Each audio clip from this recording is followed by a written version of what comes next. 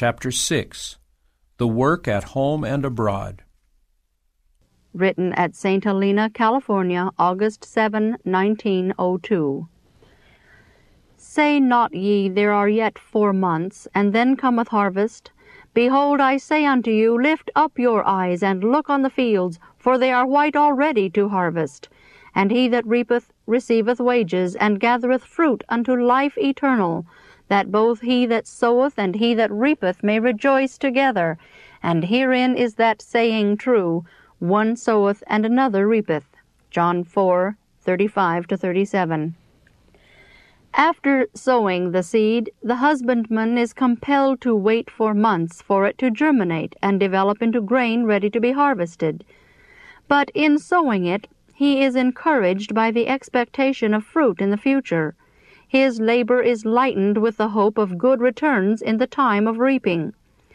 Not so with the seeds of truth sown by Christ in the mind of the Samaritan woman during his conversation with her at the well.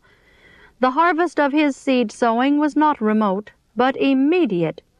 Scarcely were his words spoken before the seed thus sown sprang up and produced fruit, awakening her understanding and enabling her to know that she had been conversing with the Lord Jesus Christ.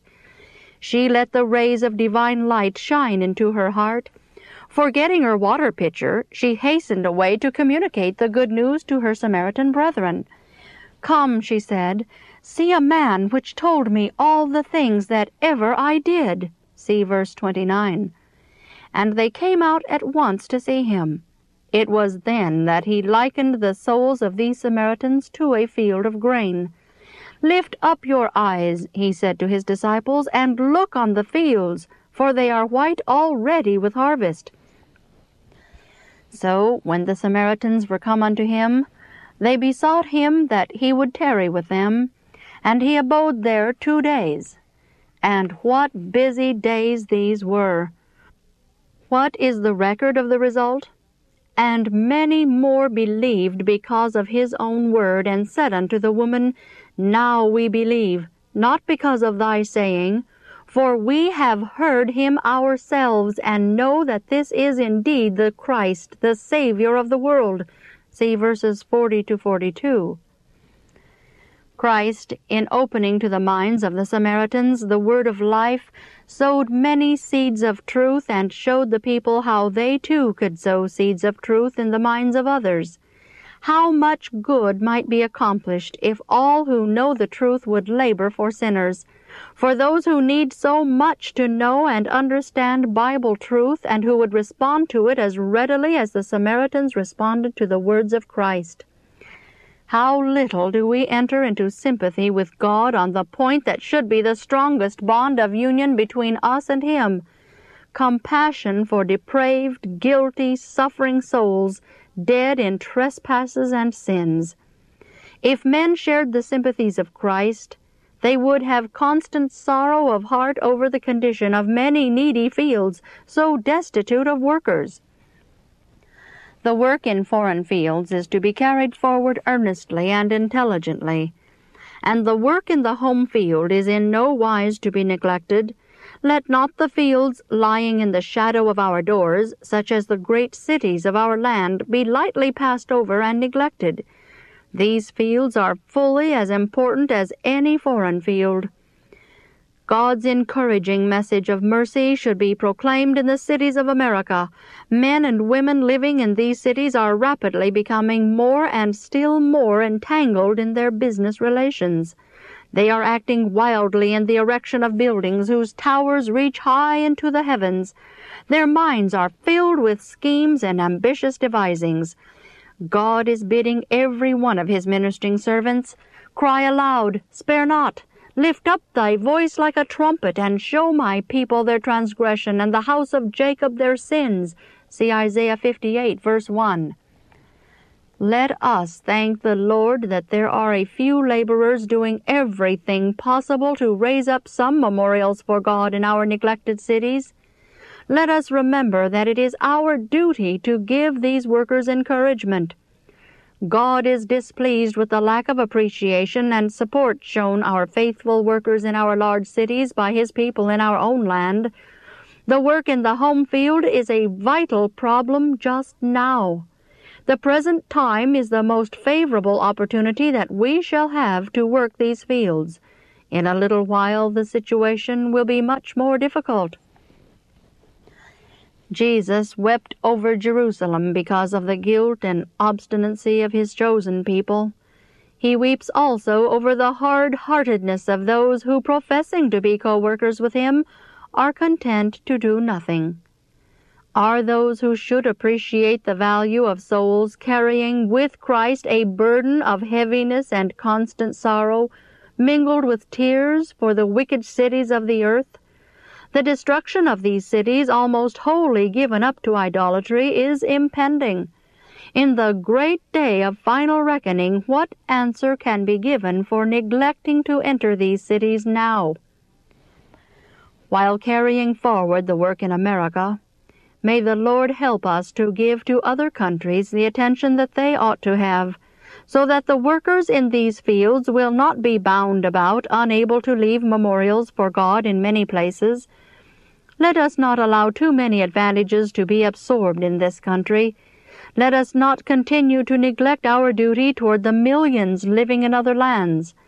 Let us gain a better understanding of the situation and redeem the past. My brethren and sisters in America, it may be that in lifting up your eyes to see afar off the fields white unto the harvest, you will receive into your own hearts the abundant grace of God.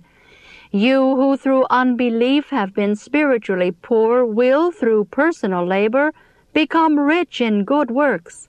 You will no longer starve your souls in the midst of plenty, but will appropriate the good things God has in store for you.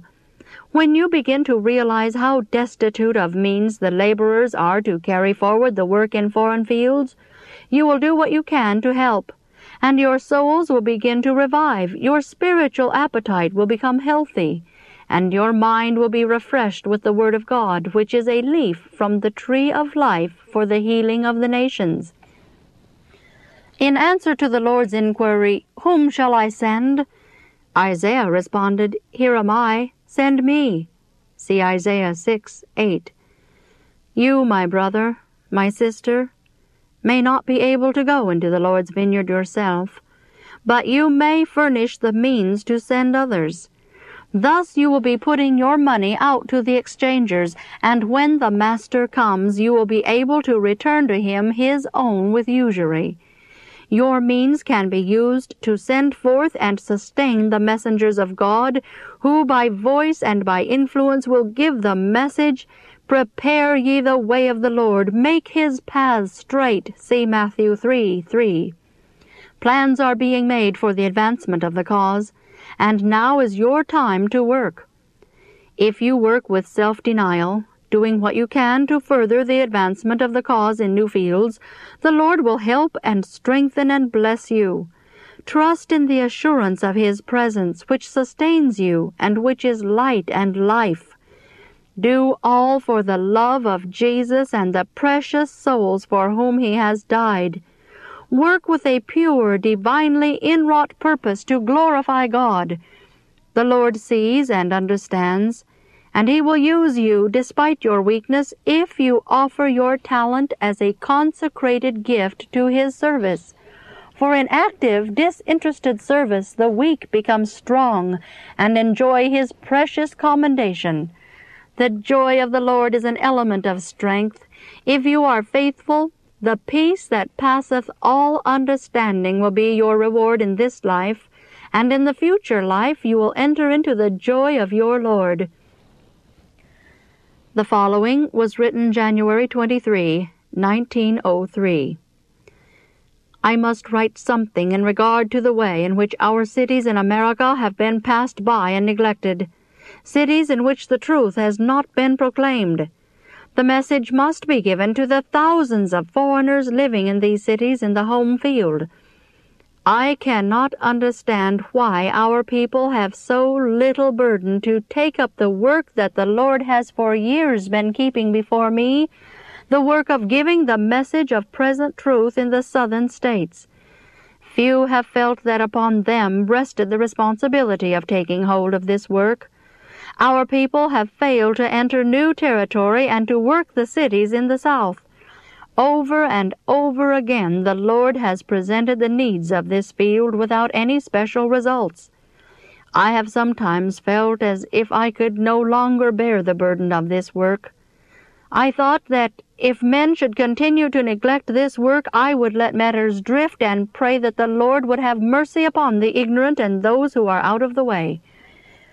But the Lord has a controversy with our ministers and people, and I must speak, placing upon them the burden of the southern work and of the cities of our land. Who feels heavily burdened to see the message proclaimed in Greater New York and in the many other cities as yet unworked? Not all the means that can be gathered up is to be sent from America to distant lands, while in the home field there exist such providential opportunities to present the truth to millions who have never heard it.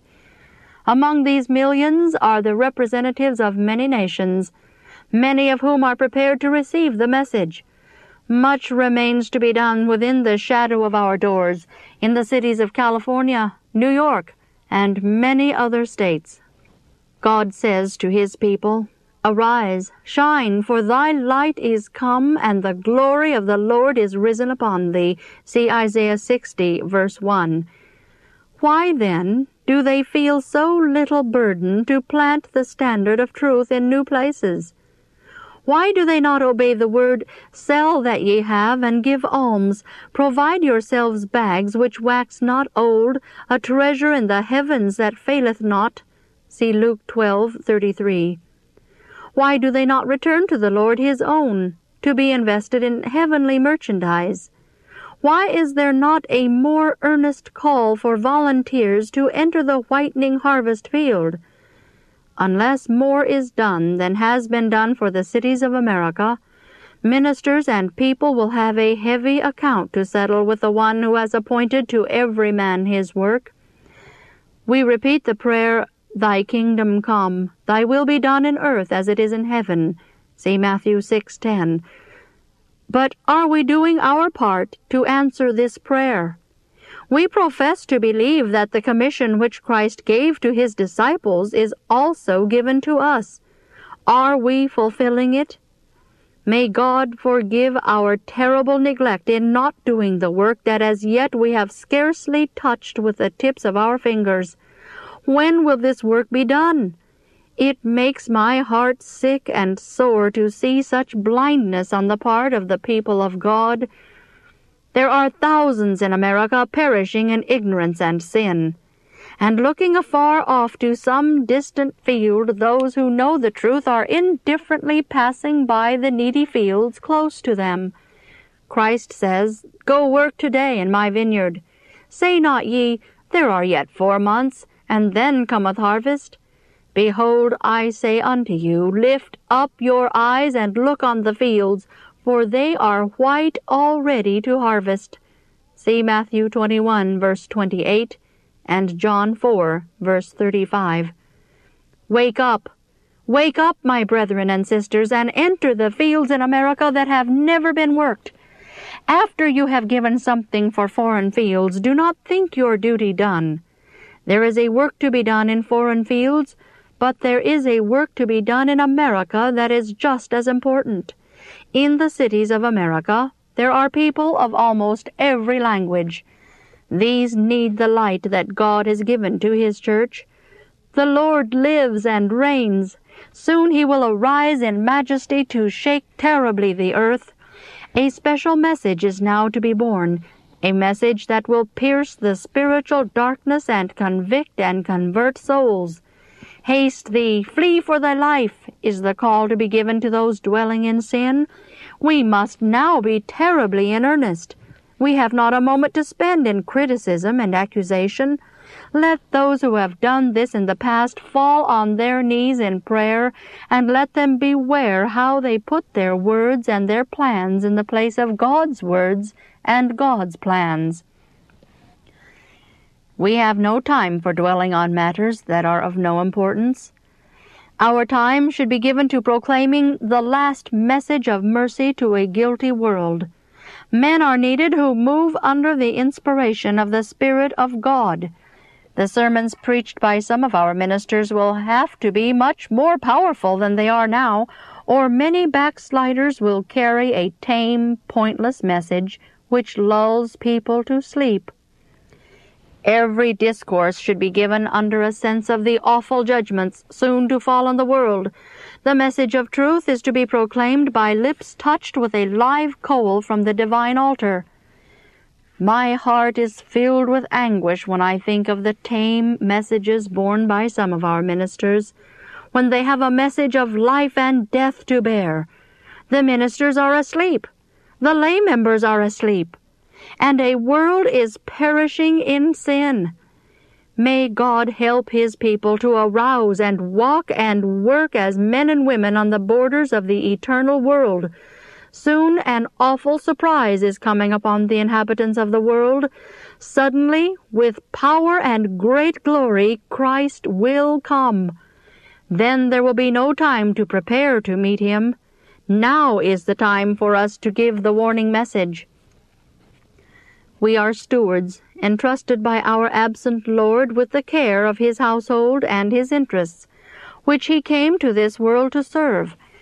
He has returned to heaven, leaving us in charge, and He expects us to watch and wait for His appearing. Let us be faithful to our trust, lest coming suddenly He find us sleeping.